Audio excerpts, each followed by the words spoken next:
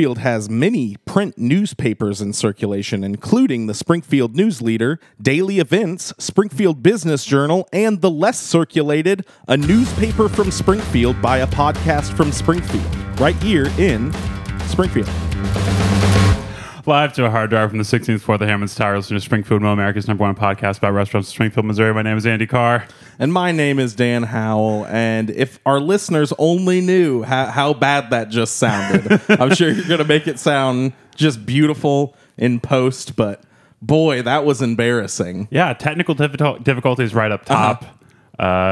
Maybe the worst it's ever been, to be honest. Yeah, it wasn't great. But recovered pretty quick.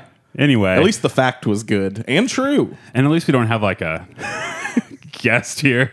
We just met. Yeah, our first new, first-timer guest since March. I didn't bring a notebook, so you're safe. Okay. I swear it's somewhat better than that normally. Yeah, well, I don't know. Anyway, go ahead and introduce yourself. Well, I am Amos Bridges. I'm the editor at the Springfield News Leader and a sort of amateur Reddit user. I think that's how I got hooked up with you guys. One of the only dorks on there that uses their real name, I think. But I'm also a longtime Springfield Cashew Chicken fan and happy to come on and talk about that a little bit later. I'm originally from Springfield, the Nixa area, and I've been at the News Leader for a little over 16 years now. Oh, wow. Came back, started as an intern, and then they kept throwing jobs at me. I've kind of run the gamut. You've run the gamut. Wow, great contribution, Dan. Thank you. I don't run Gannett. No. I didn't even say it right. I get it. Yeah, no, I take orders there for the most part. Anyway, I started as kind of a cops and courts reporter, spent a lot of years writing about City Hall, then was a columnist for a bit before moving into editing, and I've really enjoyed that. We got a great team, and it's always something new every day. Yeah, that's awesome.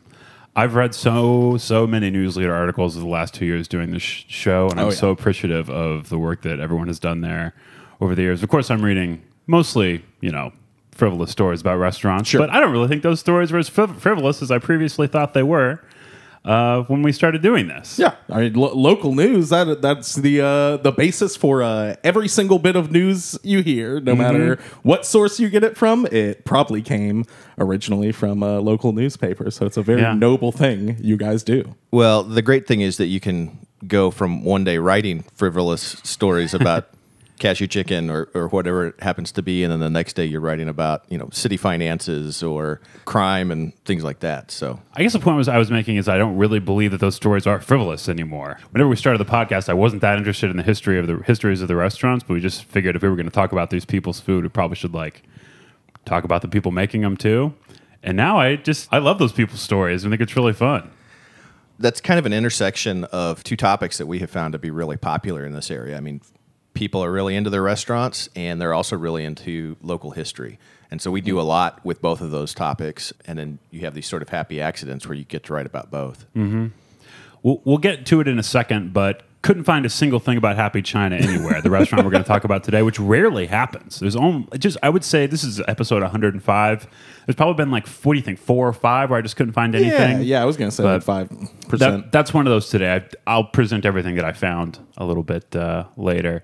But we picked it. How did it come up that you were really into gas station food, Amos?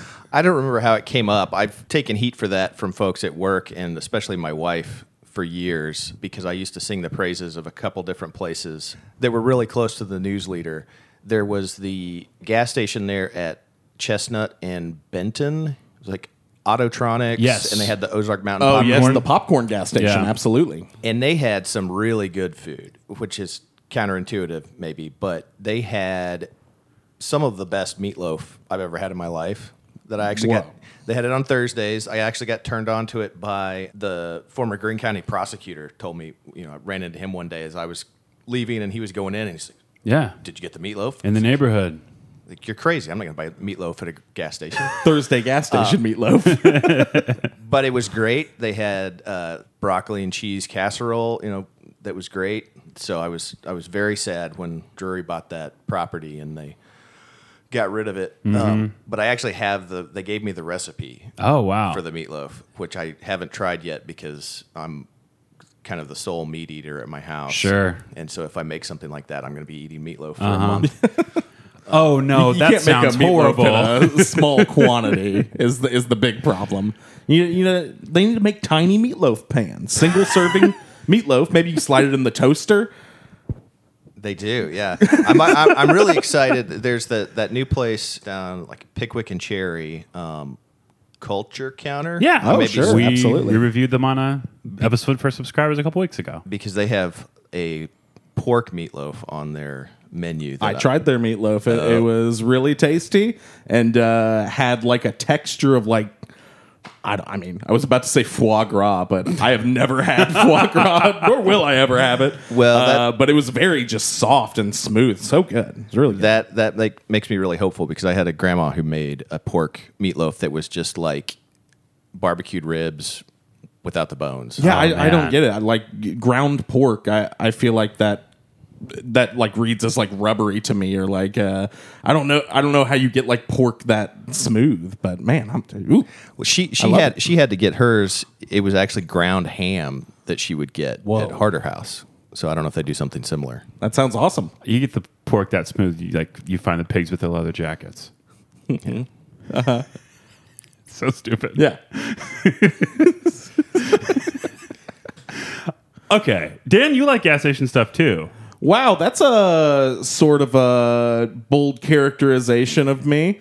But no, it's not. You've said it out loud many times. Yeah. I'm a dirty little rat when it comes to loving gas station food. You brought up that we were going to be talking about gas station food, and then Amos like brought up a delicious meatloaf and casserole from like one. I was thinking like griller, like roller items that like the tornadoes. Yeah, I'm not above that either. I mean, working at a newspaper, a lot of you spend a lot of meals in your car or trying to grab something really quickly on your way back from a council meeting.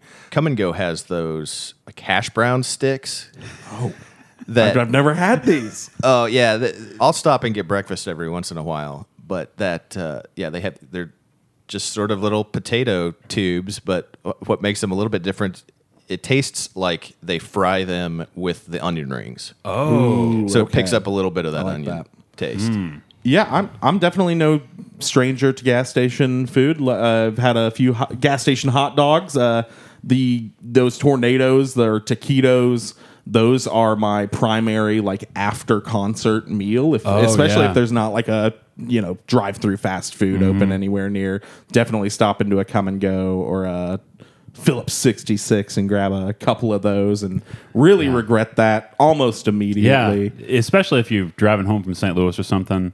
Nothing like a gas station taquito before a 3.5 hour car ride. Oh yeah, absolutely. I mean, you're describing one in general, but I know that this has happened more than one time, even with you. It's probably safer than White Castle, though. Ooh, man. That's the other one for me. Honestly, if I'm in St. Louis, it's probably not going to be a gas station taquito. It's going to be White Castle because I don't know. I guess you'd call me is it a masochist that likes to be punished? Yes. That likes their body to hurt? Yeah, kind of that. Also love a gas station egg roll. Right? Nice crispy gas station egg roll. Real good stuff. I can only think of one gas station with an egg roll in Springfield, Dan, and it's not even really part of the gas station. It's just a restaurant in the same building as the gas station. That's Happy China, the restaurant we're here to talk about today. Oh, well, you obviously haven't been looking hard enough because you can find an egg roll at You just blew this segue. dang near every gas station in America. You just tanked it. Straight down into the dirt. I'm sorry. I mean, you're like... Where did we start at like the top of the blade of grass, and then we tanked into the dirt? I'm just saying, we're not like whatever. I'm going to talk just a little bit about the history of Happy China, what I could find. Please. So, when the Battlefield Eagle Stop at 820 East Battlefield opened in the fall of 2005, it was Springfield's first British Petroleum (BP) gas station. The building featured a restaurant space on its west side, and originally the owners said they intended to lease it to a fast food proprietor. However, in 2007, the space was leased by a new medium-speed Chinese restaurant called Happy China, owned by a local woman named Mei Rudong. And that is all I could find about Happy China. Wow. However, I did have some observations and some thoughts that I want to share before we get into the review. I actually had been to that Eagle stop before. Whenever I heard that they were serving British Petroleum, I went and got some crisps. Yeesh. Some Lay's Original Crisps. Okay, in 2007, the entrance to Happy China stood a mere 837 feet from the entrance to Lee Kuan Lew's legendary Chinese double drive-through Cashew Station. Oh, You've been there? It's been a while, but yes. Okay. We covered Cashew Station on the show in June of 2019, and it is still somewhat inexplicably our third most popular episode. Was number one for a while. Wow. But Jay Perino's overtook it. Probably due recently. to our fantastic guest, Katie Still, Absolutely. that appeared on that Cashew Station episode. Now, I mention this because in the summer of 2009, just 2 years after Happy China had opened, in a location between Cashew Station and Happy China, the Tan family of Five Space and Ocean's End fame opened Yum Yum Bowl, a third takeout-style cheap Chinese restaurant. All three establishments continue to thrive, or at least survive today. Now, I had some time in my hands this week. Have a lot of time in my hands every week, every single day. Somebody help. And I did some research and calculations, and I can officially confirm that what we have here on East Battlefield between Maryland and Jefferson is the highest concentration of Chinese restaurants in the city of Springfield. Wow. Within the dimensions of a city block. And I think that this area needs an official name. So I came up with a few, and I'm going to present them to you. Please. Two gentlemen and our listeners right now. Cashew Corner. Pretty basic, Okay, right? yeah. Cashew Alley. It's not an alley. No, neither is more it. of a corner. Neither is it a Yeah. corner either. Cashew Boulevard. Just sticking We're with getting Cashew. there. We're getting there, yeah. The Boulevard of Cashew Dreams. All right, now you're speaking my language. Those are all fine. Maybe kind of funny, cute. They're definitely not clever because nothing on the show is ever clever. Our reviews definitely confirm that. Do you ever read your reviews, Amos? Do you get reviews? I try not to. I get direct emails. And Ooh. We read ours. And then we talk about them on the show. Would not recommend. None of those names are quite good enough. They don't quite fit, but I think I've got one. I think the city of Springfield should officially declare this stretch of road Happy Family Avenue.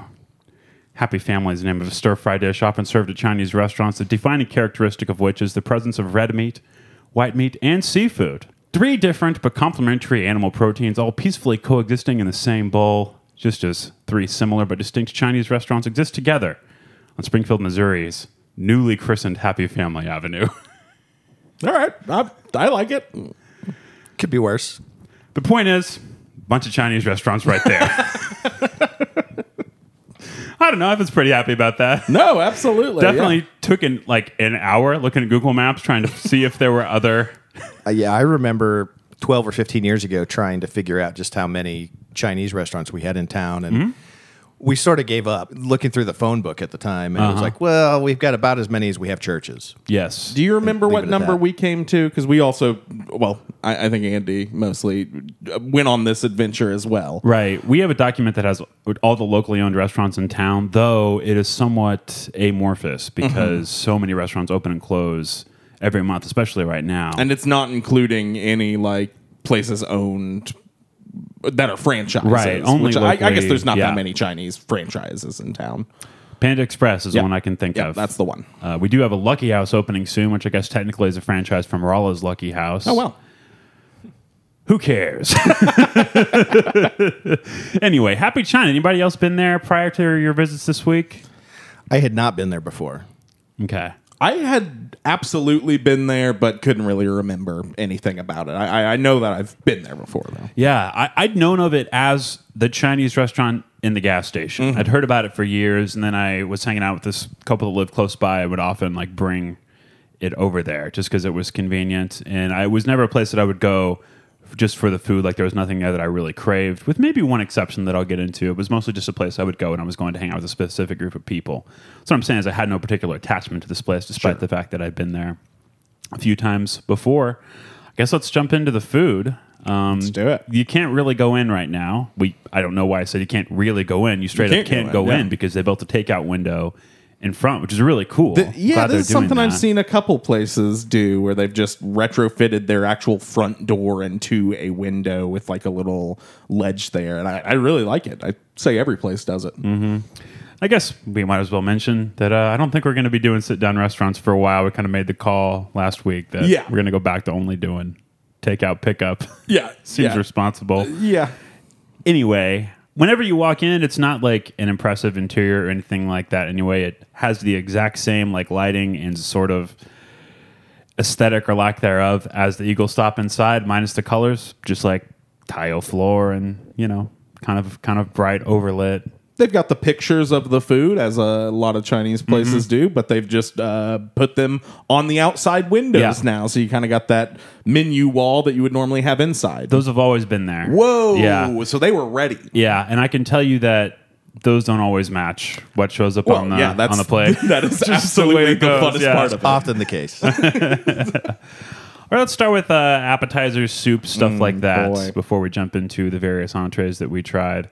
Anybody have the crab rangoons? Absolutely. Oh, boy. Did you get some? I purchased some, but my daughter ate them all. Oh, Wow. no. So, discerning daughter, though. What did Well- you think of them? She devoured them. I mean, she's 4. Crab rangoons are probably one of her top 3 foods, and so they were gone without comment. I've always thought to myself, Dan, you have the taste of a 4-year-old. Because I agree. One thing that's pretty great about these crab rangoons before we get into the actual flavor is the fact that you get a bunch of them in an order. It's an 8-pack, and it's a sleeve of them. I ordered the appetizer sampler, so it had Also tried that. 2 of those and then several other things. Yeah, okay. So your daughter only had 2. When you said she ate all the crab rangoons, like she ate 8 crab rangoon? Yeah, I don't want to downplay her capabilities. Not saying she could. She certainly could, but on this particular evening, she had to, make do with just 2. Well, I really liked the crab rangoons. I thought that they had a nice soft bottom, but like a crispy outer edge, kind of like Andy and I. Just a real rich white filling. No real specks of crab in there. No green. No real texture. Nice and creamy. Super sweet as far as crab rangoons go. No like sour notes, but absolutely, I really liked them. It was a very desserty crab rangoon. Had real thin wonton skin compared to a lot of the other crab rangoon that we've tried. We've tried like, what do you think? Like 20 of these places. I'd say at this too point. many. Enough to knock a good year off our life expectancy. It's a real nice crunch to the edges. Very sweet. No crab. No imitation crab from what I could tell. I think I've come to really respect that. I would rather have no crab, just a sweet cream cheese filling, than to have the imitation crab. Thoughts? I would tend to agree there. Yeah. Do you have a go-to crab rangoon? Yeah, and I guess I'm pretty traditional and old school with my Springfield style cashew chicken, and Springfield style Chinese food. I sort of separate out from the traditional. To go. Oh, absolutely. I stick with places that have sort of the Liang's DNA, Hong Kong Inn, Canton Inn, the Rickshaw, places like that, where those owners started working with Liang, kind of got the recipes that way, started their own places. That's kind of how I judge, and they tend. Most of those places tend to have the larger crab rangoon.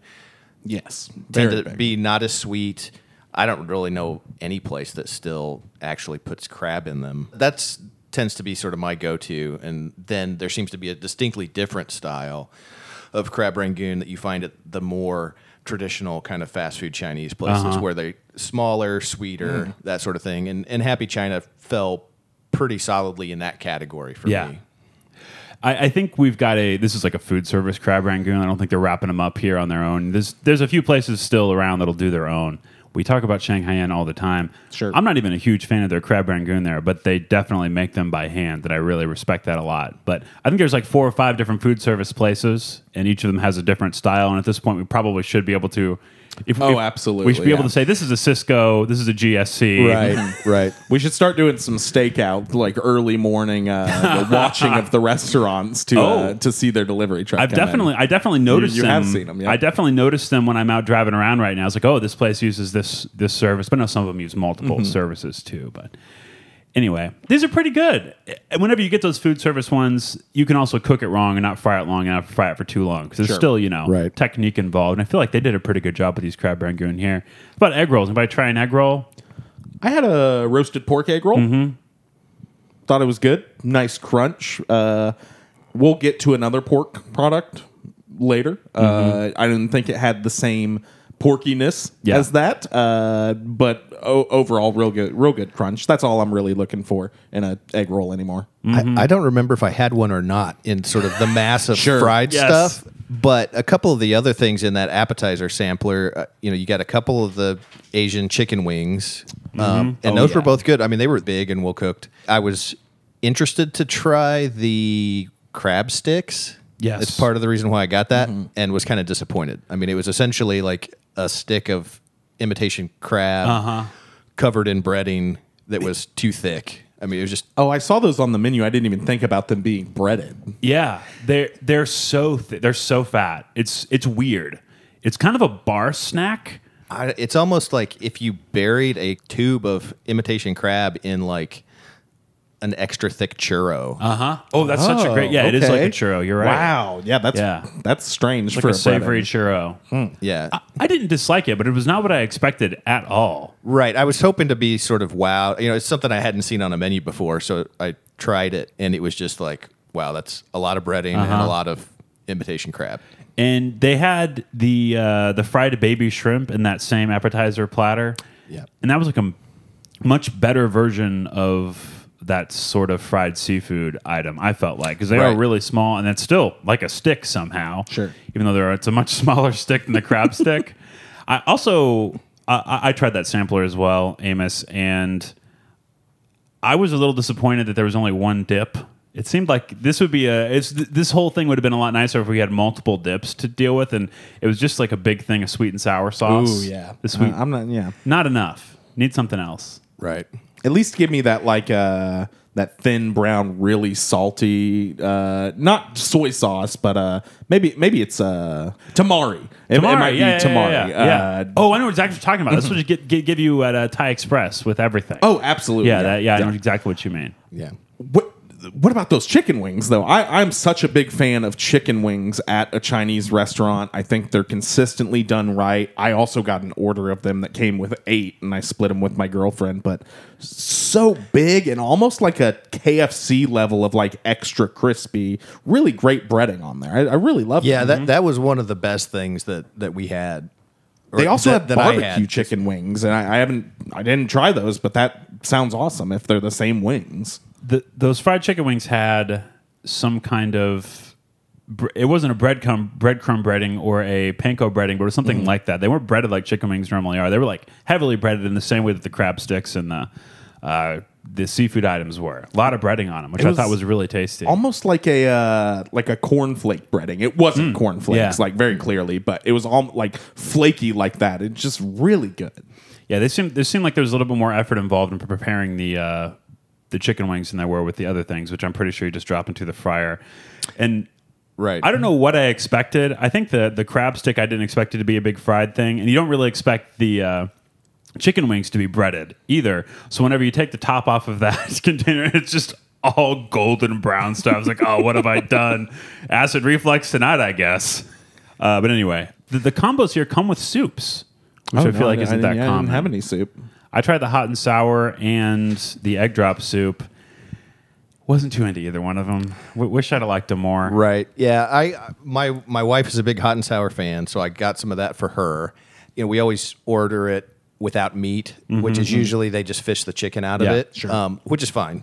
She lives with that. She's sort of vegetarian. Yeah, sure. Pescatarian, I guess. Yeah. She was kind of with it. It needed a little bit more spice, a little bit more, a little more hot, a little more sour. And then I ordered the chicken and rice because I think I'm always too hopeful, thinking that I'm going to end up with something like Thai Express's, chicken and rice, which I have tried to make and the gold standard can't get close. And this was just a whole bunch of leftover rice in chicken broth with a little bit of chicken. Sure. Those two, not anything that I would order again, probably. a lot heartier. There's a lot more ingredients in both of these soups than you usually get. Yeah, there's a ton of stuff. The egg drop soup had those huge like rectangular noodles just like floating up there, not really? chopped up or anything. I didn't even think about a noodle. Both of them were just kind of salt bombs to me. Like hot and sour soup, you really expect some heat to it or some spiciness. Right. There just isn't really any. It wasn't even that much sour to it. But the taste of those two soups, which I tried on different nights, so I didn't try them, side by side, but they were weirdly similar, even though the hot and sour soup definitely had that reddish color that the egg drop soup didn't. I don't know. It's kind of cool that you get a big portion, and I feel like you could make you could get like a nice lunch out of the soup. Like that's a plus. Is that there's a lot in them. There's like meat and vegetables and noodles in the egg drop soup. So that's a nice part of it. Is that you could just get an order of that, and that could be your meal. Yeah, But weird that it comes with a combo and is still such like a hearty soup. Like you would expect it to be a little less involved if it's like something tacked on there. But and I wonder if it's a situation where if you were eating in the restaurant, you wouldn't get a cup that was so big. Sure. So I think they give you like a full 8-ounce container whenever you order the combo to go. But who knows? did you guys have spring rolls at all with your? I did not sampler try any platter? spring rolls. No, I didn't order any either. That's usually something that we get. I got the spring rolls like on my lunch break one day, the second time I went here. Maybe it was just because I ate them basically immediately whenever I got them. Fresh or fried? Fried. Okay. Fried, yeah. Just the little guys. They were so good. I mean, I definitely burned my mouth, injured myself. More of that masochism coming up. And so many layers of crisp, like in the actual dough, and then a nice crunch from all the veggie inside, a lovely just kind of oil taste. I just really liked them. Also wish they would have maybe had a different sauce with them, but I don't know. I think it's pretty standard not to even serve spring rolls with the sauce, I guess. So real good. Yeah, I think food service spring rolls that are fried up are almost uniformly fantastic. Yeah. There's a few different places in town where it's maybe the best thing on the menu.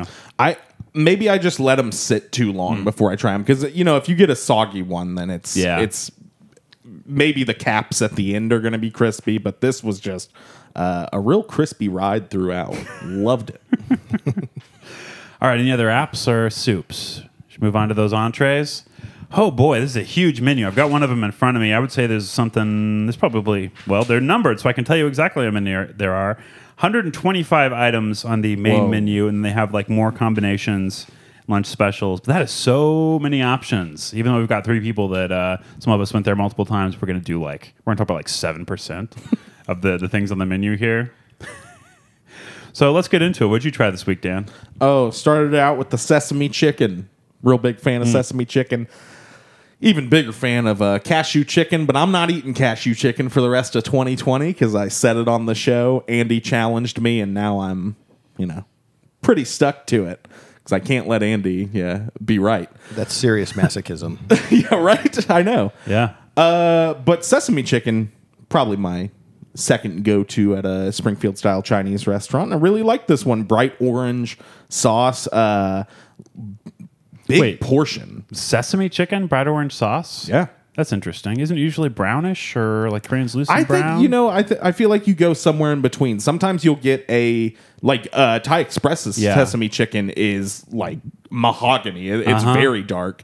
But no, this one was more on the orange side. Had a real nice sweetness to it. Definitely leaned further on the sweet side. What I really liked about it was the breading on the chicken, which maybe you guys will get into as well. Kind of has the spongy breading, which I don't think I want all the time. I prefer a like crispy chicken to this spongy style. This reminds me of just like sometimes places will only serve their sweet and sour chicken in this style of breading for some reason.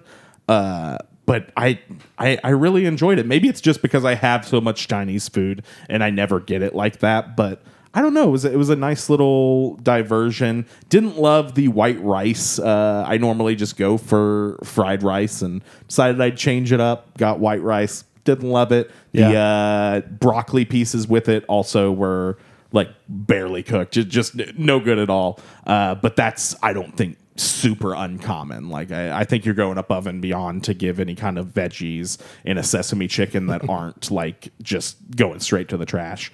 But truly, yeah, loved the sweetness of the sauce, loved the texture to the chicken. Which you guys are giving me looks like you don't. I'm excited to hear your inputs on. Oh, I didn't dislike it. I'm kind of with you. I much prefer the crispy style, and I would say there's 3 different kinds. You get the crispy, you get the kind of I use the word gummy and spongy. Oh, okay. There's that, and then you get the soggy, which is like the Canton Inn style, where it's like it's never ever been crispy. Yep. At any point, like it tastes leftover, not in a bad way, but it tastes like a leftover fast food chicken.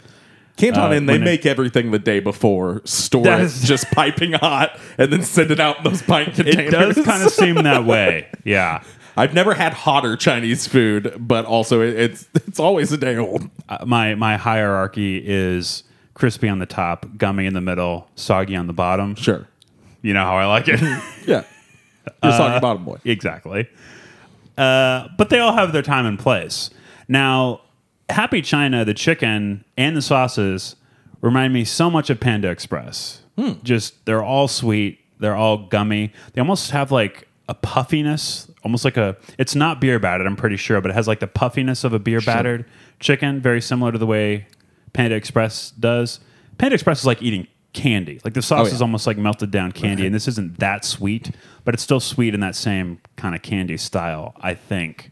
I tried General Chicken twice. The reason I tried it twice is because both orders I did online, they have the thing where it's like mild, medium, and hot. I marked hot, and it was not spicy at all. This is an ongoing thing, Amos. Trying to get spicy food is a challenge. Do you like spicy food? I kind of go back and forth. Sometimes, I want to cry while I'm eating, and then other times I'm just going to eat this time. Sure. Mm-hmm. You mentioned the rickshaw earlier. The rickshaw has served me the spiciest food I've ever had in Springfield. And I wasn't even in that situation. I was like, "Can I get it pretty spicy, please?" And I was crying and couldn't finish. Oh wow! It was awesome. Love the rickshaw. We don't need to talk about that, but it's one of my someday. Yeah. This was just sweet with just the slightest bit of not even heat, but just sort of the spiciness that you get from that General Chicken flavor. And so I did go 3 times, and the third time that I went, I was like, I got to give them a fair shake. I don't want to like just slag the General Chicken for not being spicy enough whenever I didn't ask, for them to make it. So in the little note, you can put the additional dialogue. Or, it's not additional dialogue, but whatever, the little box. You wrote a screenplay. Yes, I did. Interior day. Yeah. I put in all caps, extremely spicy, smiley face, and then please make it as spicy as you can. Wow. And, try to make it pretty clear. It's risky whenever you do that because they can mess you up. They will do it. If they probably look forward to having somebody that really wants it, It's like, oh, we can do this. We've talked about this before, but Bao Bao will really go for it with the spiciness, but you have to beg. You have to like really ask them to do it. And they're like, are you sure? Are you sure you want this? Can you sign this release form first? Yeah. Then you get it, and it's pretty spicy. Yeah, sure. It's nothing insane. So, okay. I asked them to make it as spicy as they possibly make it, and it was exactly the same, except they put the 2 little peppers in there. Oh, yeah. So do I just swallow these whole, or what? I did do that one time when we ate together. Just chewed up the pepper. Oh, man. You ever gotten one of those peppers? Bad decision. Oh, yeah. Now, what I did appreciate about this place, though, is at the pickup window, in addition to the little packets of duck sauce and hot mustard, they had the little packets of, like, sriracha, which I hadn't seen before. Totally different brand of mustard and soy sauce and duck sauce than you normally see.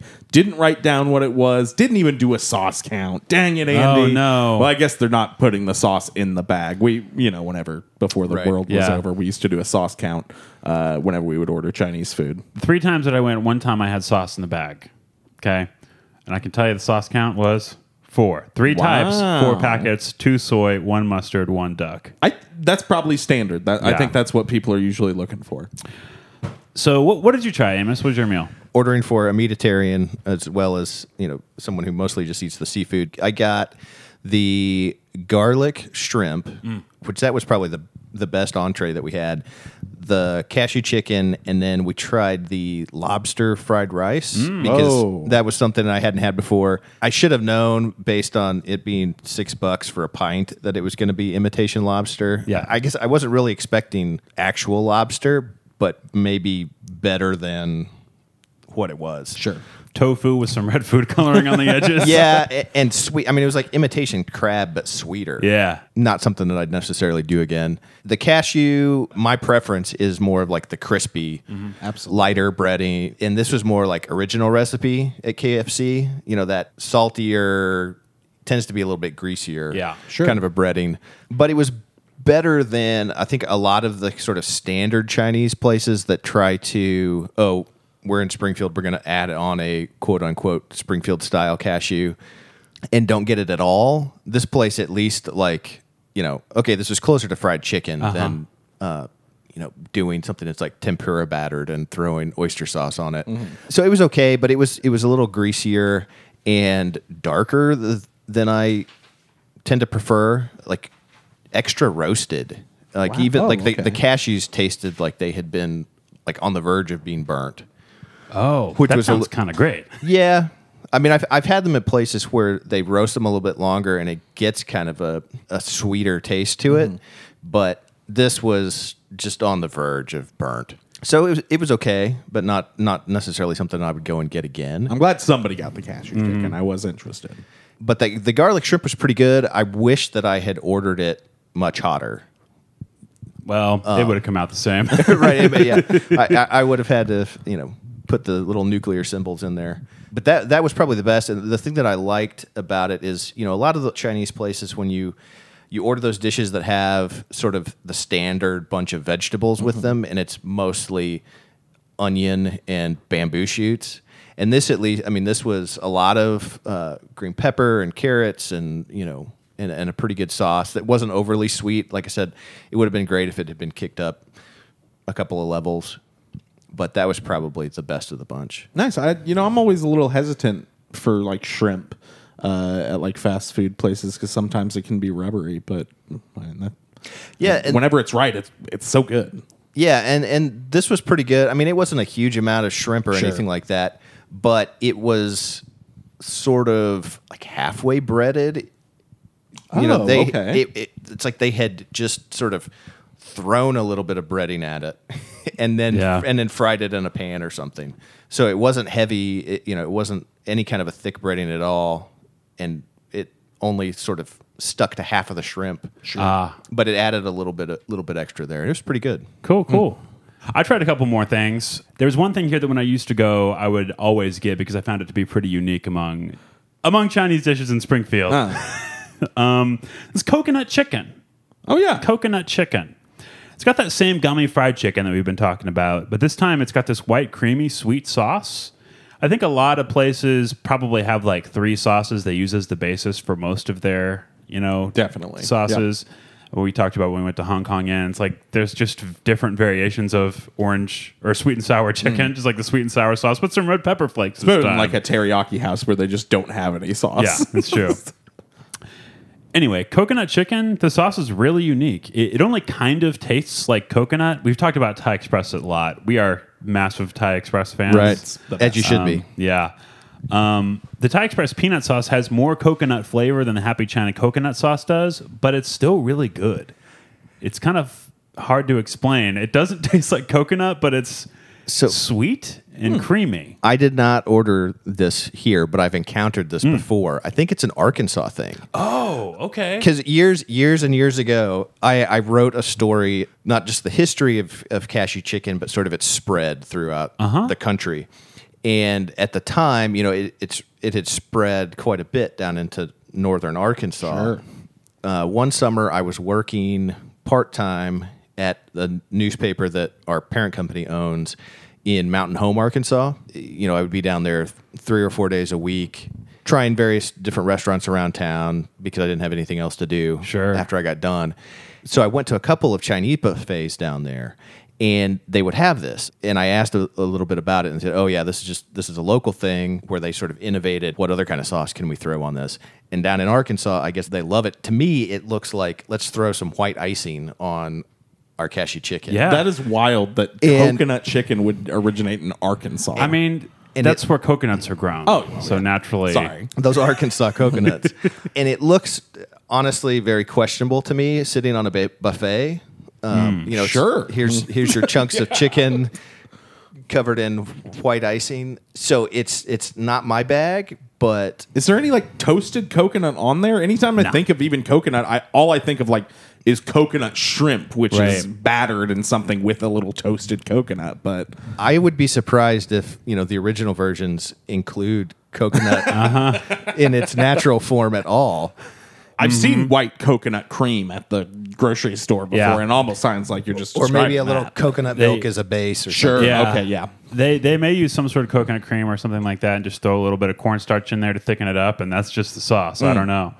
Yeah, it doesn't taste that much like coconut, though. Sure. I don't know. I also tried Szechuan beef, and this time I got the white rice. We didn't talk about the rice. I think that's really important here because all the rice is pork fried rice. So I actually got the pork fried rice as my main for my other dish. I figured that. Do you know did the cashew chicken come with the pork fried rice? all the fried rice is the pork fried rice. If I had ordered the combo, it would have been the choice, but I think I ordered the dinner or something, and so it just defaulted to. And the I white think rice. that's what happened with me with the sesame chicken. Huh. But this pork fried rice, Andy, Good. So it's actually just coming to me now. This is how I know I had definitely been to Happy China before, because I remember the pork fried rice, and I remember that it was served as the standard fried rice. Just like, fried rice usually is just going to have the taste of oil. Uh-huh. But this fried rice kind of has that like unmistakable porky oil flavor. Like, I wouldn't be surprised if they cooked a little like Chinese sausage in the pan to start and then used that oil as a base for the rice. Because it's just this like lovely red shreds of pork, big hot chunks of white onion, like cooked almost translucent. I don't think any other vegetables in there. No peas. I didn't They really used to have peas and carrots. But Really? They don't anymore. I think it would probably be good, but even as a main, this was just kind of so satisfying. Like, really, the actual pork content in there, not a whole lot. Like, there's a good amount of the bits, but like, you're not getting a chunk of pork. Like, it's blending in with the texture of the rice. Yeah. But man, really, really just loved it. I like that pork fried rice a lot. Yeah, it's really tasty. The last thing I got was a Szechuan beef with white rice. And the white, I don't know. I thought the white rice was fine. I think I'm just very not sticky. a white rice guy. Yeah. I just don't think I don't like it. Weren't you saying you were trying to get into it at one point? You were trying to switch over? I don't know, Andy. Okay. My focus now is fully on being the best vegan I can be and being fully This is the whole keto. thing. Entering, I at the beginning of the year, I decided that I am keto now. So listeners, feel free to try anything that I had this week, and just know that you are entering ketosis as you eat it. So, See, the bit, Amos, is that since he's keto, everything he eats is keto. yeah. And recently, I've been trying to be vegan as well. I don't see a problem with that logic. Somebody on Twitter did call me out specifically for like being unable to order a vegan dish because of the last few times I've tried. I've just like ordered something with cheese on it or completely said a different item that just leapt from my subconscious. But I'm vegan now, so don't worry about From that here on happening out. anymore. I tried the Szechuan beef with white rice, as I mentioned 10 minutes ago. A lot of veggies in there, carrots, onions, big chunks of green pepper, some kind of green shoot, probably bamboo shoot, something like that. Real spongy beef. Not a big deal since it's doused with the sauce, but it's real dry. Without the sauce, it'd be real dry. The sauce is pretty much watered down soy sauce with some crushed red pepper flakes in there. I mean, it's salty. This dish primary taste was salt. And I like salt, so it wasn't so bad. No Szechuan flavor. It's called Szechuan beef and had no Szechuan pepper in it to speak of. Szechuan spice is kind of characterized by a sort of a numbing quality. None of that at all. Wasn't hot, wasn't spicy. This was okay. It was fine. I don't know. Kind of tasted like a buffet. That kind of buffet blandness. R.I.P. buffets. Hopefully. Anything else we need to talk about before we rate this place? How are you guys doing this week? They did include fortune cookies. Oh, absolutely. Which not everybody does anymore. Now, did you get a chance to open yours? Do you remember what it said? They were not the sort of fortunes that I would stick in my wallet. It was pretty generic. I got a few fresh ones right over there. I figured we could do some on air and see what our fortune is. Andy, you've got some right there. Look, I ate every fortune cookie that I got. And every single time I went, I'm pretty sure they assumed that I was getting food for 2 people. Not accurate. So I did get 2 fortune cookies, and I only saved 2 of them. And I'm displeased to report to you that it was very late at night when I was eating my leftovers one night. We're talking like midnight. Been playing a lot of Nintendo. Not a big gamer, but I became one, Amos, because I had so much time on my hands. About midnight, just munching. Realized that I ate my fortune. I just popped the cookie in my mouth and wasn't thinking about it. It's like, where's the fortune? I was like, I ate that. I was eating this specifically for the fortune. It's like, where'd it go? I didn't even crack it open. I just ate it. I just ate the fortune. So I accidentally ate a pistachio shell a few days ago, and so that I have that to worry about now. On top of, do I have coronavirus or allergies? It's like a ruptured. Or is this intestine pistachio shell going to kill me? Yeah. These are all characteristically Dan things to be eating at the speed to where you don't notice you're eating a shell or a tiny piece of paper. Oh, I savored it.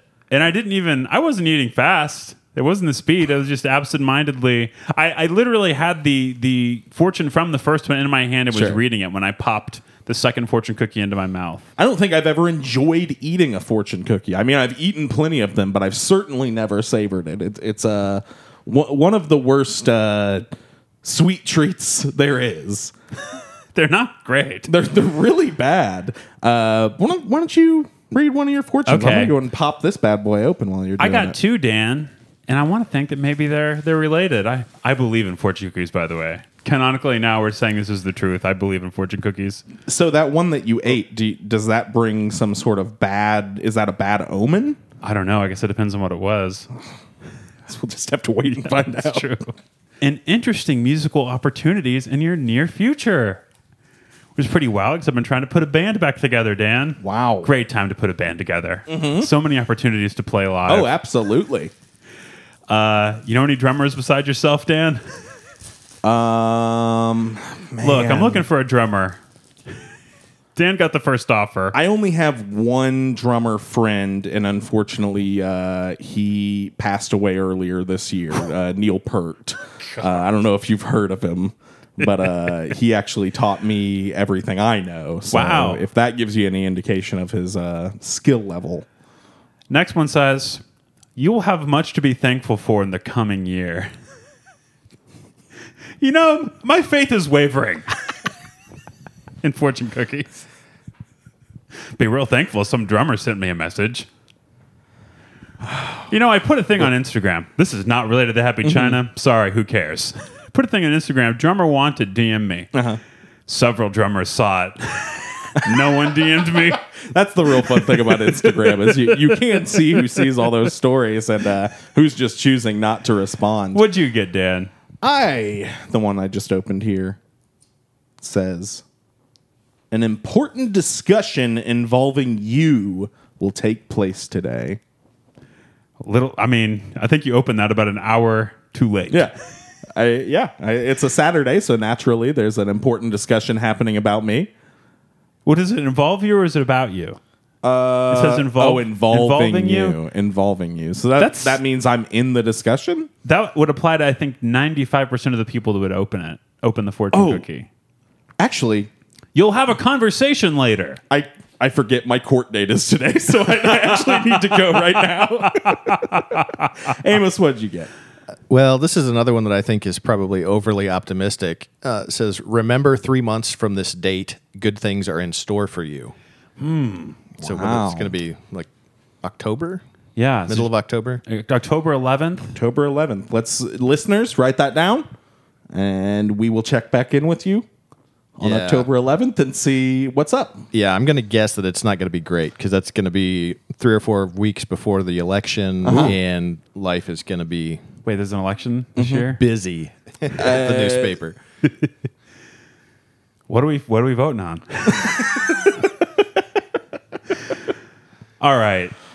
Speaking of voting, Wow. let's cast our votes for how many stars? How many?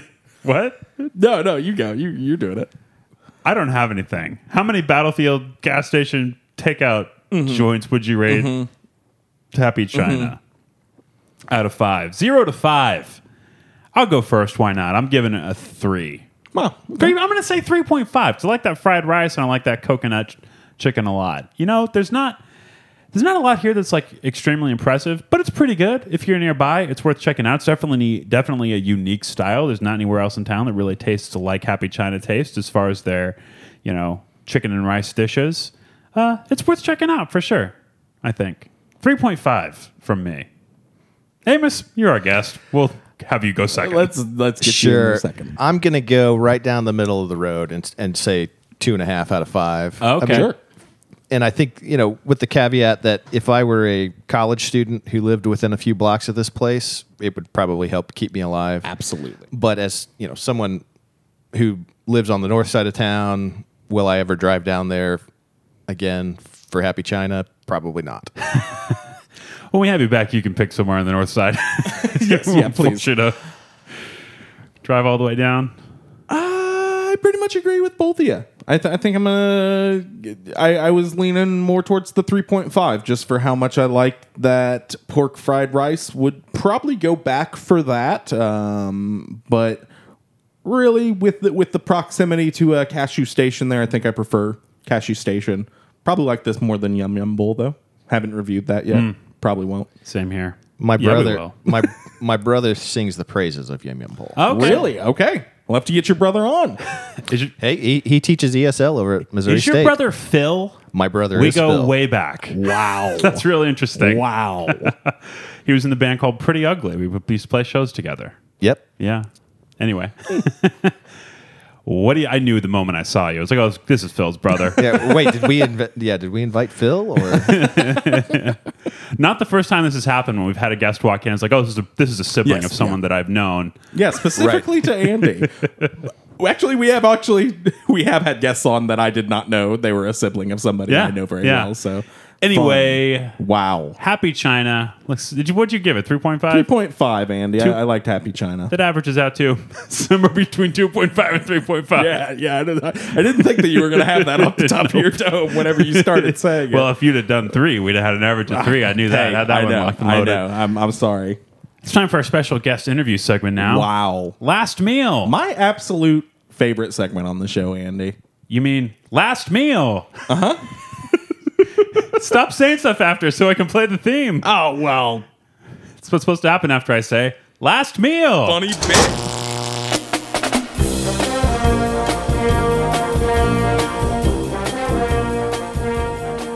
And what a theme it is, Andy. Wow. Fantastic. We lay them in post, Amos. Yeah, we didn't used to, but now it's a post job. Mm-hmm. So our last meal segment, of course, our guest for the week picks what they would like to be their final meal. All locally owned spots, and there's nothing else to the bit, and there never has been. Of course, your last meal is going to consist of in no way incendiary or potentially troubling when you have a public figure as a guest. Yeah, absolutely. And let's say hypothetically that if you were on death row, Right. yeah, we could play hypothetical. yeah.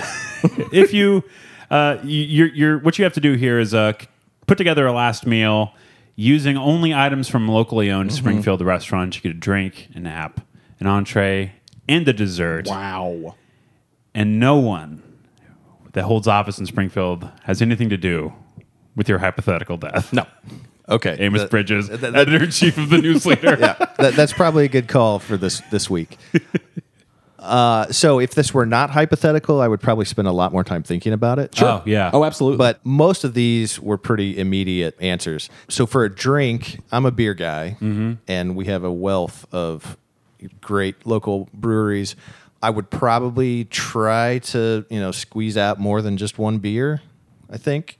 Okay. Yeah. So if I can bend the rules a little bit there, I'll have a beginning beer and then a latter part of the meal beer. Sure. Oh, that's great. I love this. Yeah. So I would probably start with hazy IPA. We've got a couple of great ones. I think Tyne Timber has their Juicy Brewski. Yeah. Ooh, that is it's a so favorite. good. And then Mother's has that Sunshine Chugsuckle that is also very good. I have not had either of those. One of the best names. Yeah. Sunshine Chugsuckle. So I'd probably start out there, and then I would try midway through the meal, hold up my empty glass and try Warden! and try to Hypothetical get warden. a Doppelbock, kind of a heavier, sweeter, darker beer.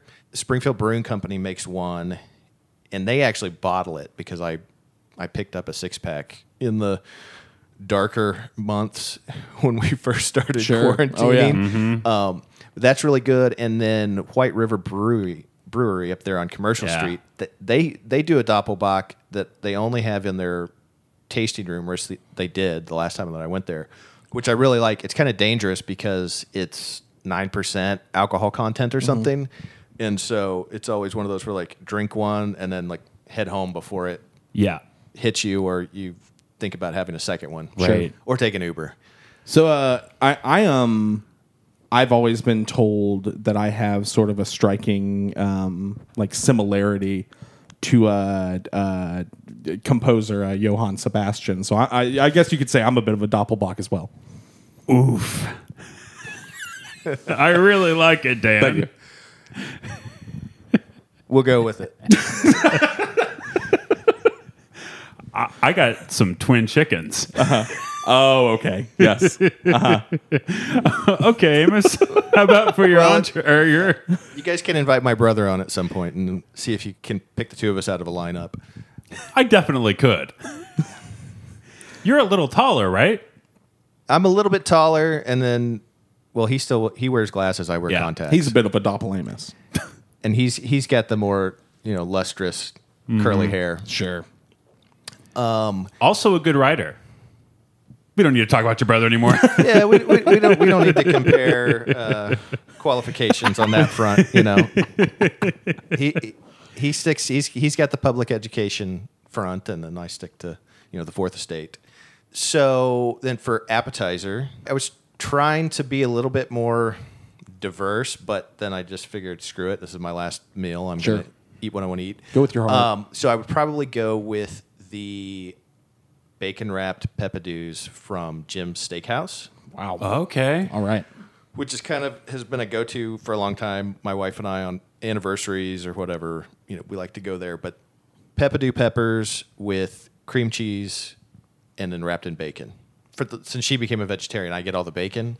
Yeah. When she first told me that she was going to try becoming a vegetarian, I actually went and bought a bunch of bacon from City Butcher and brought it home, which was like $18 a pound, and cooked it all up while she was out like shopping or something. She came back, and I'm expecting I'm going to reconvert her back to meat with this, baptism by fire, insane $18 bacon, and she wasn't convinced, but I was. It just meant I had all of it to eat by myself, which wasn't the worst thing in the world. Well, we're all going to be vegetarians eventually.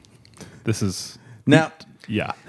So you're saying that 18 pieces of City Butcher bacon is your entree for the last meal? No, I was sort of daydreaming about bacon, and that's where it led me. So that would be the appetizer, and then entree, easy choice, the Kentucky Hot Brown at JOB downtown. Whoa, such. Oh, it's so good. That's my favorite one of all the sliders there. Yeah, absolutely. I mean, and they have the best fries in town. I don't care who I offend with that, and the fry sauce. So I mean that right there, perfect meal. I would die happy. We need to talk about what that is. So it's basically like Thanksgiving dinner on a bun. I mean, it's turkey, brown gravy, and like a little mashed potato patty that is fried. It's a crispy hash brown on your sandwich, Dan. Wow. But with mashed potato insides. Yes. It rules. Chunks of turkey and brown gravy on top, and the whole thing is just perfect. We were going to cover them once, and then something happened, and we didn't wind up doing it. We'll do it again someday. We'll do it someday. That's a JOB I actually like. Yeah, that is definitely one of my top 3 once we're sort of out of coronavirus land to definitely hit up. Although I think they've started doing takeout lunch there with sort of a weird hybrid menu from JOB and grad school. Oh, okay. Yeah. Nice. It's both that same dude. sounds awesome. That same dude owns both places. Yeah, so I need to get over there and check that out sometime soon. And then dessert, I was going through various options, but I think I would probably go back to Jim's and get their bread pudding with cinnamon ice cream, I've also had that, which is it's just great. Andy's hard a big to bread beat, pudding man. guy. Yeah. Yeah, and bread pudding is one of those things that, like, you know, I look up recipes online and I think, oh, I'm going to make this for myself. And I never do. And there's really not any point when I could just go pick it up there. Yeah. It's going to be better. Sure. Other good ones in town. Lindbergh's got a real good bread pudding. Really love the one at the Order as well. Mm-hmm. We've joked about having a full episode dedicated to the donut bread pudding at the Order. We probably do have a full episode Yeah, dedicated it's to true. the donut pudding at the Order, and I've never had it, but we could clip out segments of talking about I think we've traced the arc of me complaining on the show about them reducing the portion size, and then later becoming actual friends with the server that broke that news. Oh, absolutely. Great guy. That doesn't matter. Recommended Shrimp and Bayou Classics to me originally. But I don't think I've ever made it to dessert at Lindbergh's. So many good choices. I love Lindbergh's. I mean, if you're drinking those Doppelbocks there, you got to get out of there Oh, yeah, yeah. before dessert time. Anyway, those are great choices. Thank you for sharing those Yeah, with us. no repeats at all, I think, which is, we have a pretty wide swath now of last meal choices from local contenders here. So congrats on not doubling up anything, because I can tell you it only makes the execution worse. Hypothetically, of course. If they're having to repeat where they're picking up the they food. do not like that. Well, I guess that about wraps up the show, doesn't it, Dan? It sure would if we didn't have one more segment to go here, Andy. Of course, it's a fan favorite segment that we're bringing back this week. A little something we call the Barracuda Enclosure. Barracuda.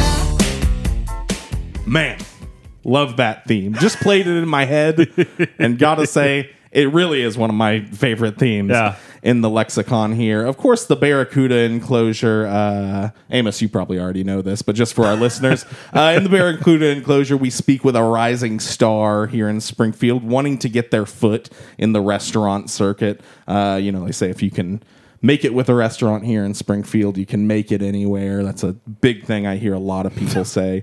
Today, of course, we have with us a brand new guest to the show, hopefully to probably become a fan favorite, Mr. Gordon Stevens. Gordon Stevens, welcome. Hey guys, it's nice to meet everybody. Big fan of everybody's work. I really love the podcast.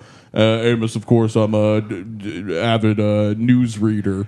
Never picked up a news leader per se, but I do like the news. I think I respect recognize that. your name from the Newsleader Facebook comments section. Oh, really? Is that right? What kind of stuff was I saying on there? I get pretty parasocial with it.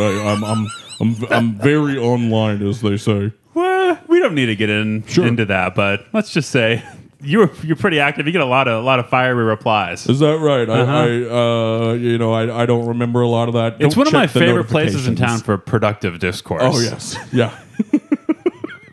The only good thing about our comment section is that it's not quite as bad as some of the TV stations' Facebook comment sections. Yeah, that absolutely makes sense. Of course, I don't want to waste the Barracuda's time here.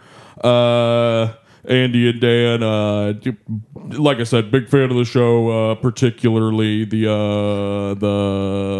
Andy stuff. Actually, I'm a particular fan of the history segments there and all that, and I like the. I like the chunk there before you guys get into the restaurant. That's usually my favorite part. That part at the beginning when you're talking about like a middle-aged white punk rock band or something like that. I really love all that stuff. You should write an iTunes review for us. Try to counteract some of the ones that specifically single out that section. Unfortunately, Andy, I am an Android user, and I wish I wasn't. And someday, if I ever do switch, I will absolutely write you a 5-star iTunes review here for Springfield because I'm such a big fan of your work. Well, you're here to discuss a new business that you want to propose, right? Yeah, absolutely. I'm wanting to open a restaurant here in Springfield, as is the case usually on the Barracuda Enclosure. Big fan of this segment here.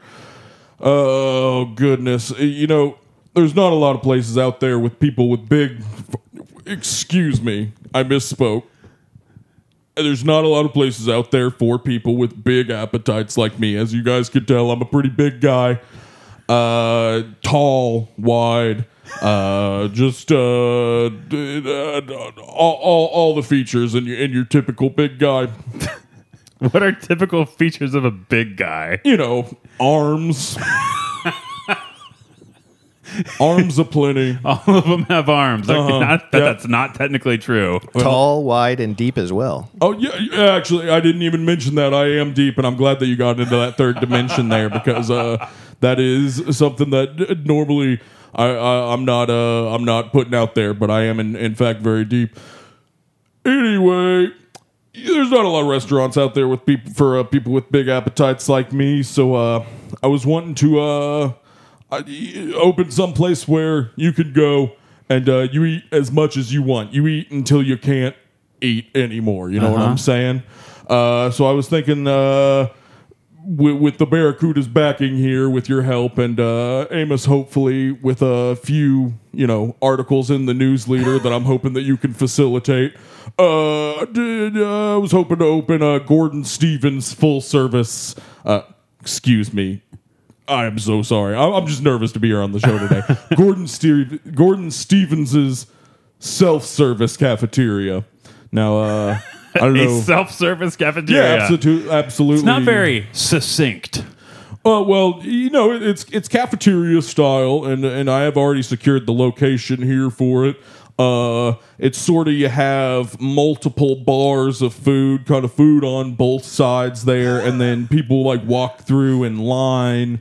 Not necessarily one line, you kind of break it up to where not everybody's waiting in the same line there. Kind of like a corral. Yeah, you could say that. It's sort of a self-service cafeteria. You get yourself a plate there, and then you're going to serve yourself. And I just, I don't see a lot of places like this for people with big appetites like me, where you can eat, like all that you want to. All that you, actually, I think that's kind of I might use that in the branding there. The all you want to eat.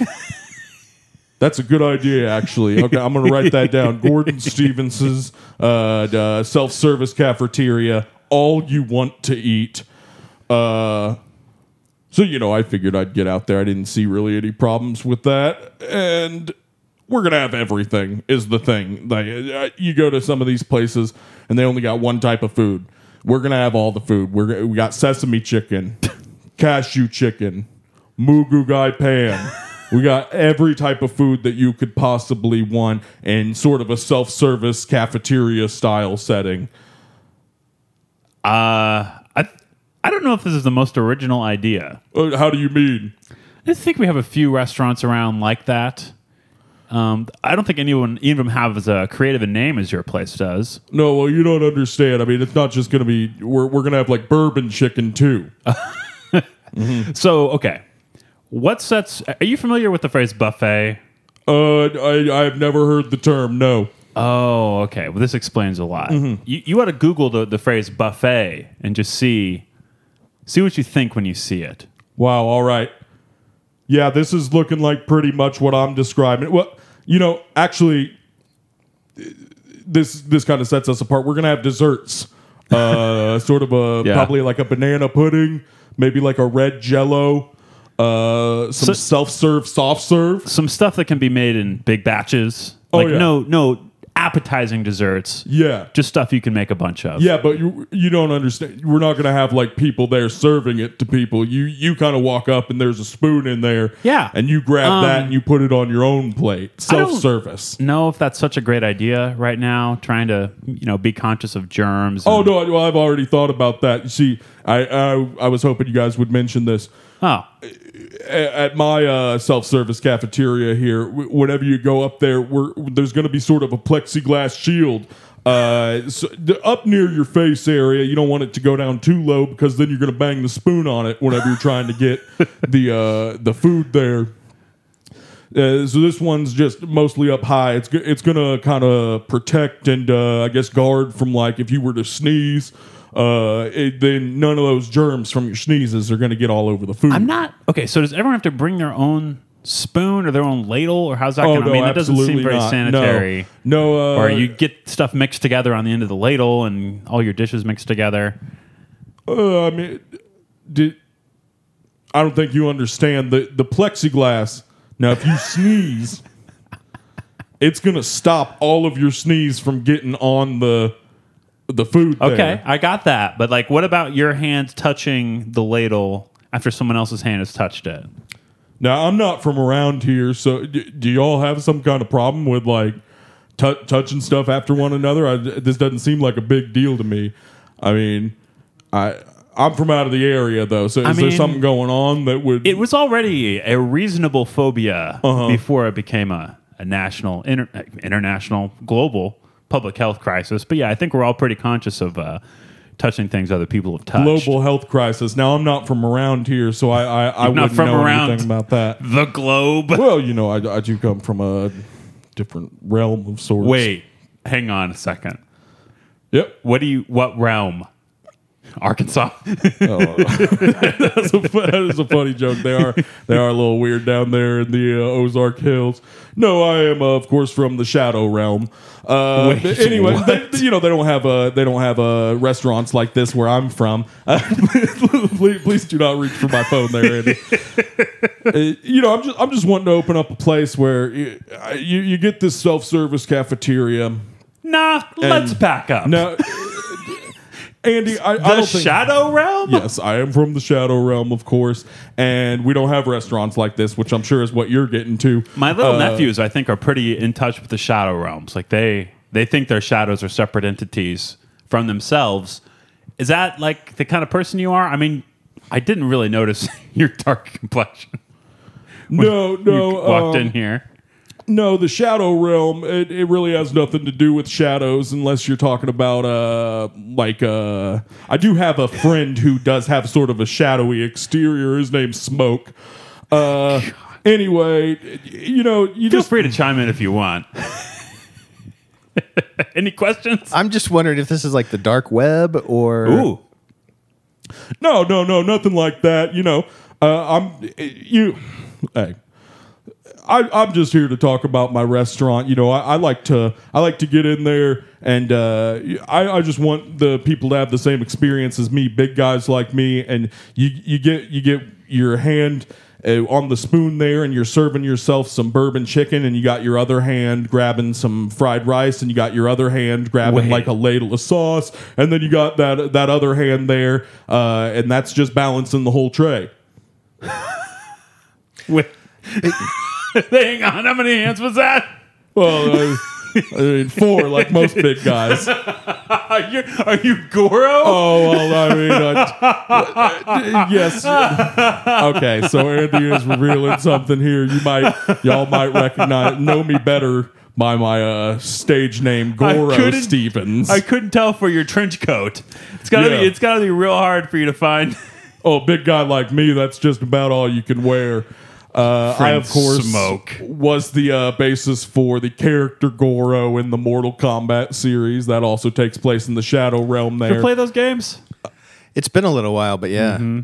Yeah, and, I was... I portrayed myself there in the Paul Anderson film of the same name. And you actually might know me from... some of your listeners might know me from my short-lived telenovela series, where it was kind of a almost semi-autobiographical. It was after I had won the big prize there at the Mortal Kombat tournament in the Shadow Realm. After I was already a first-place winner, I sort of put on some pounds, and I had to adjust to life as a family man. And my show there was called Goro El Gordo. Oh, my. Is that streaming on Netflix or anything? No, unfortunately you cannot find that anywhere. But if you were watching Telemundo in around 2013, you would have probably seen that. My brother probably was doing that. Oh yeah, absolutely, and I'm sure that your brother will be one of the few listeners that does find that joke pretty funny. Oh man, actually, I would love to stick around and hear what you Barracudas have to say. I mean, I've already pretty much secured the financing. I just wanted to know if any of you wanted who's financing a hand in this. Well, that's actually why I gotta go. I'm getting a text from my business partner here from Shao Kahn. It turns the fry-lator is on the fritz again, so I gotta get out there. I'd say about 30% of our menu there is fry-lated, so we're gonna take a pretty big hit there. But yeah, go ahead and stop by anytime. Gordon Stevens' self-service cafeteria there on the corner of the Shadow Realm and Park Central East. Thanks for coming, Gordon. Yeah, thanks so much. And thank you for leaving so quick. Well, Amos, thanks for coming on the show. Yeah, it's an interesting restaurant concept, rather than focusing on a couple of things and doing them well. Sure. Just try everything. Yeah, and specifically for people with 4 appendages. Well, specifically for big guys like him. Big guys, yeah. They got arms. Anyway, yeah, thank you for real for coming to do this, Amos. Seems Absolutely. like you maybe didn't know what you were getting into, and I appreciate you just being game for it. Absolutely. It's part of the job. Cool, man. You never know. You never know what you're walking into. This is probably some kind of gotcha journalism situation. You're going to blow the top off Spring Food Mo newsleader next week. It's not the weirdest thing that I've walked into on a Saturday morning. What's that? What would that be? Oh, I don't know. I've tried to block a lot of that out. Let me just ask you, what's the story? I don't know. It's like a hack question, but like, what story have you done that you're the most proud of just ever, or a few of them? Oh wow. It's nice when you write something and it ends up resulting in some change. Uh-huh. I can think of a few things. It's not a fun topic. It's okay. Folks who are into the Shadow Realm are not going to be all that interested in the. Well, I was going to cut this to the beginning of the show, but not anymore. They're not going to be all that interested in Springfield's pension problems, but I wrote a lot about that back in 2009 and was proud of that work. It was fairly complicated, and so the focus was trying to take it and make it as understandable and uncomplicated as possible. And it was I don't remember, a couple $100 million problem for the city. That was a fun one to work on for over a year of my life. Wow. Nobody wants to hear about it anymore, which is kind of interesting. But that one, early in my career, I wrote a couple of stories. I wrote one about a teenager here in town, Chad Donson, whose name will always be with me, I think, who died in kind of tragic circumstances. And I spent a lot of time kind of digging into the circumstances around his death, which was kind of in part due to some actions that were taken by the ambulance that came and picked him up. Wow.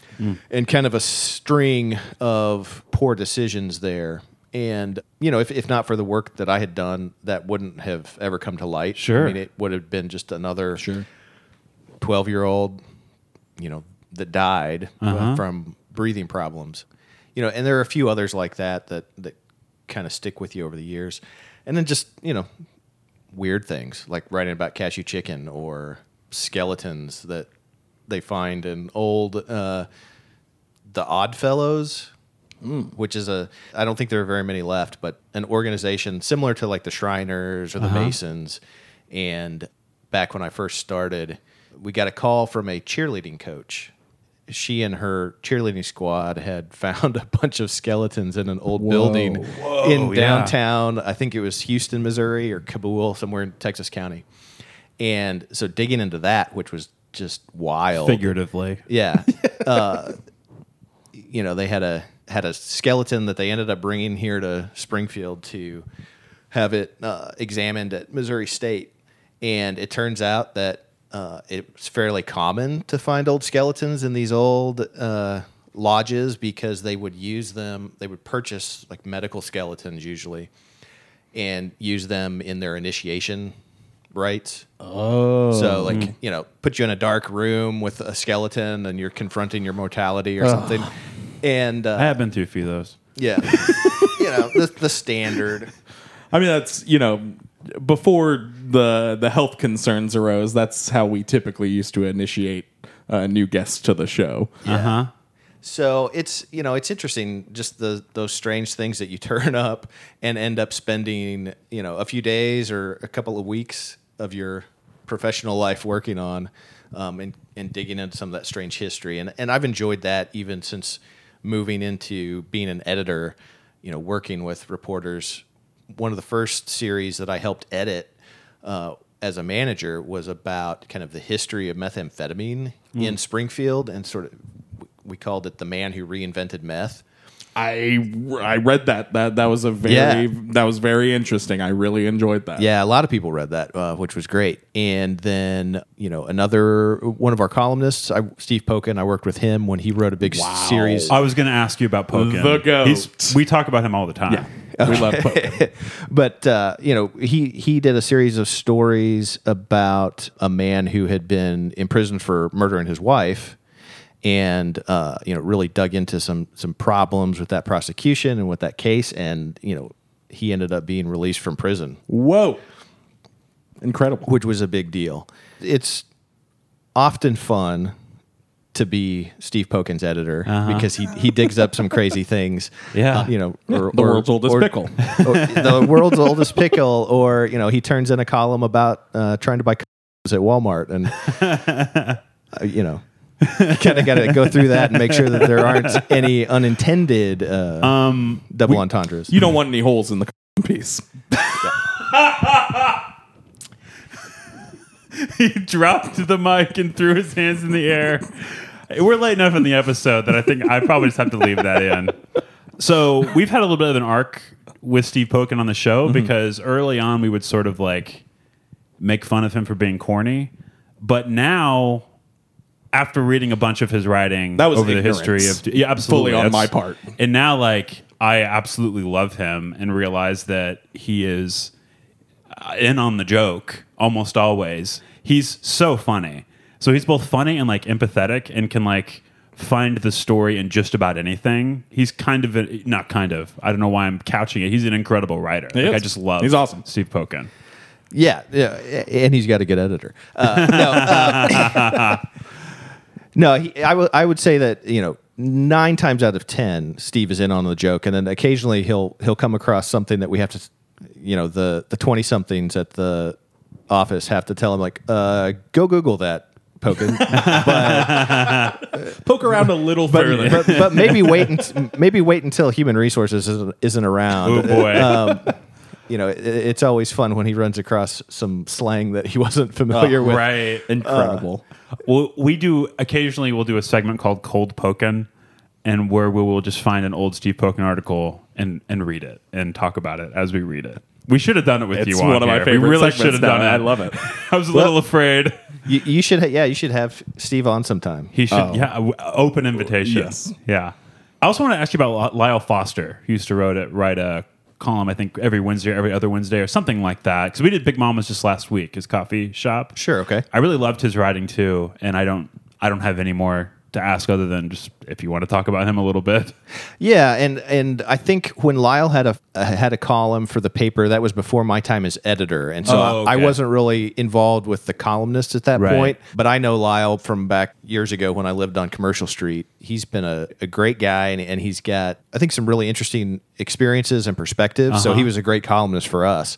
I don't know how he ended up not writing columns. I have a feeling he just became really busy. Sure. I mean, he was in charge of CARES Act funding in Springfield. Like, he was doing that just recently. Like, he seems like a dude who keeps really busy. Yeah, I think he's got a lot on his plate. Yeah. A couple of businesses, and I think he teaches at Missouri State. And I know his son a little bit. Who we talked about this all last week, but I know his son a little bit too. And he's equally fascinating. And I've never met Lyle. I would love to, because he just seems like a wonderful human being, just judging by his writing and the stuff he's contributed to the community. He just seems like a cool guy. That's why I wanted to ask you about it. No, I think the only columnist that I'm responsible for so far is I recruited former Mayor Bob Stevens to write some columns for us. He's got some interesting insight into how local government works, a variety of opinions that he's not afraid to express, which is always good in a columnist. And then I figured if I get him to write for the paper, he won't call me up and complain quite so much about what's in the paper. Sure. So, man, this doesn't have to make the episode, but did you all publish the Justin Burnett editorial last week, or was that somewhere else? I think it might not have been a Newsleader thing. I think we did. No, I think we did. It was okay. Yeah, he posted a preview of it. He posted it before it was published, and I read the preview version or whatever, and then I didn't know where it came out after that. So this was an editorial about masking. Yes, I think. Yeah, and I know I read your tweet about. I think you said you were furloughed, but if you weren't furloughed, you would be strongly considering some sort of editorial about masking. Yeah, which we're in favor of. Absolutely. Yeah. Well, I tend to be fairly conservative about writing editorials, just because one, I come more from the news background, and so I tend to think that that's the best thing that we have to offer as the newspaper is not our opinions on things, but just the factual reporting, and we let folks make their own decisions. That was one I was thinking about because it seemed like there was a lot of talk about masking, but they weren't kind of getting there to the point of, okay, let's have a debate and have a vote, whichever way that goes. But this is something that we probably shouldn't keep ignoring. It was one where it went from kind of slow. Okay, all at once, everybody's talking. Everybody's taking masking votes, and the effort here in Springfield started to kind of snowball. So we'll see what happens on Monday. I think they have. This comes out Tuesday, so the big meeting with over 100 speakers will have happened last night. Hopefully it's done by the time that this airs. I think they have something like 100 people signed up to speak. When are we slotted? This post we're at 1 a.m. So we're actually the last ones. Yeah. No, the episode will post at midnight on Tuesday. So the meeting very well might be going on unless they call it and reconvene or something. I don't know how that stuff works, but yeah, I mean it's a really interesting issue because there are so many. It's become sort of politicized and partisan in some respects, but there's just so much, so many other little sort of social threads that are involved in this, and kind of the Ozarks independent kind of a nature, that has a long history here, as well as I think this is a community that is very used to looking out for other people and reaching out to the folks who are in need. Yeah. This one's a little bit more difficult I think, for some folks to get their head around because it's kind of an invisible problem in a lot of ways. Yeah. It feels like an abstract rather than a concrete problem. Yeah. Especially here where I think other places it is a concrete problem when you hear sirens all the time. And then you add on top of that, I mean, there's this whole sort of angle that's like high school peer pressure, like you go into a store and if 3/4 of the people are wearing masks, you're probably going to put on a mask. But you go into a store and 3/4 aren't wearing masks, and then you're the dork that's putting on a mask. I've had to legitimately reanalyze whose opinions I truly care about because I've felt that heavily. Yeah, so there's it's a really complicated thing, and I think that the city has gone about it in a pretty deliberate and methodical manner, but there's so much information coming at us even just this week. The spike in cases and both hospitals both hospital systems publicly recommending masking, and that's when that's where I think we've been really fortunate here in Springfield is to have folks in the medical community who have been so transparent. I think Steve Edwards over there at Cox is if we start something like the Springfield equivalent of a Nobel Prize or something, I think he's probably in the running. Sure. Or if he had any interest in running for public office, which I'm sure he doesn't. But I think it's been helpful to have folks who are so willing to kind of get out there in the public and talk about these things. Yeah. Well, thank you for coming to the show, and thank you even more for all the work that you do at your job. I love the newsletter. I don't know if I've talked about that. Did I already say that? I don't know. I've been an archive subscriber for a couple of years, just working on it for the show. But I recently, I think maybe 4 months ago or something, just saw one of the ads on the site for 3 months for whatever little price. I was like, this is more than worth the money. Like, I feel so much more informed just checking. You send a little daily briefing. You do it personally, right? You write up the morning email. Yes. No, I love the morning email. Like, I get it, and I look down the headlines, and then as I'm have an open video conference because I'm teaching from home right now, and no one's logging in, I'll just go through and read them all. And I can't recommend enough that people subscribe to the newsletter and support what you're doing. Yeah, so. Well, we certainly appreciate it. It's more and more important. A lot of our business is kind of tied to how well the local economy is doing and how local businesses are doing, and so that's been. We have suffered a little bit as they have over the last few months, but those subscriptions, both online and in print, really help. What do you mean by print? Print? Huh? Yeah, it's this paper thing that we send out through the delivery drivers. I desperately I thought miss the term it. newspaper was like a metaphorical. I miss print media, even though, as I acknowledge the environmentally, it's kind of catastrophic environmentally if you don't recycle your papers, which I don't think most people do, unfortunately. Well, it's an interesting transition because we've got a big chunk of our readers are diehard print fans, and it's that physical act of opening the paper in the morning. That's how they start their day, and they really prefer reading it in that medium. Then we've got a chunk of folks who the idea of reading something not on their phone is kind of foreign. I can understand that too, and I personally I'm sort of in this weird maybe Gen X dinosaur land where I like to read on my desktop. Computer. Oh, me too. That's where I do it. Yeah, that's sort of my preferred method. And so, we try to make the news convenient and accessible in all those formats. And it's a juggling act. But for the most part, I think we're able to get folks the news in the way that they prefer it. If you could just get that newspaper smell to be replicated on the desktop version, I'd be all in. I love the smell of a fresh newspaper. Yeah, if you get a touch screen, you can just scratch and sniff. Yes, there we go. I've got a wrecked touch screen monitor now from my daily article. You just have to scratch harder. No, please don't do that, or at least don't send me the bill. Well, thanks again, Amos. And just a quick reminder to listeners, if you want to subscribe to the Tower Club, you get 2 bonus episodes a month.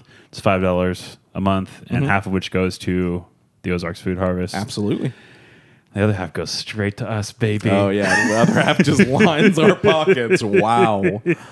Last week, our bonus episode was we went to the newly reopened Shrimp and Bayou Classics. SBC. And it was more a review of our time standing in line to get it than it was of the food. Yeah. And I still really love that episode. So, oh boy. And in a couple weeks, we're going to review several new restaurants in town for a What You Eatin' segment. Absolutely. So, pretty excited for that one. TowerClub.springfoodpod.com. We have a lot of fun on those episodes. They're much less edited. In fact, not edited at all. No bad words. Just a lot of ums and uhs and pauses and all that good stuff. Oh, yeah. People love those ums. Yeah. they go yum for the ums. Anyway, thank you for the 5th time, Amos, for being on the show. Yes, thank you so much. We'll have to have you back. Happy to come. And you know what? I don't know if you know people at KY3, but ask why they won't let their people come on. No comment.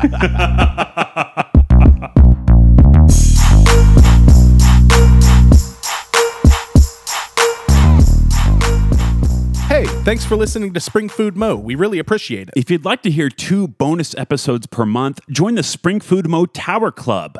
Go to towerclub.springfoodpod.com. On one episode, we talk about whatever, and on the other, we review all the new restaurants in town. Joining the Tower Club is only $5 a month. Half of that helps us put on the podcast, and the other half is donated to Ozarks Food Harvest to help fight hunger in the Ozarks. So you're saying listeners can donate money to a good cause and get 2 more episodes of our dumb show? That's what I'm saying, Dan.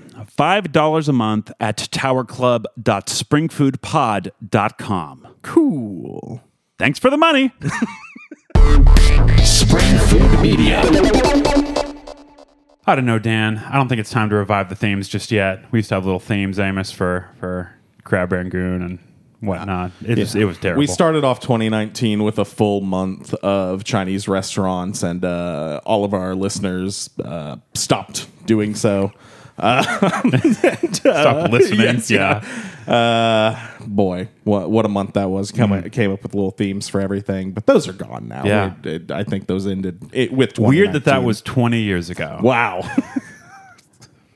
2019. Okay, Dan, you ready? You ready to talk?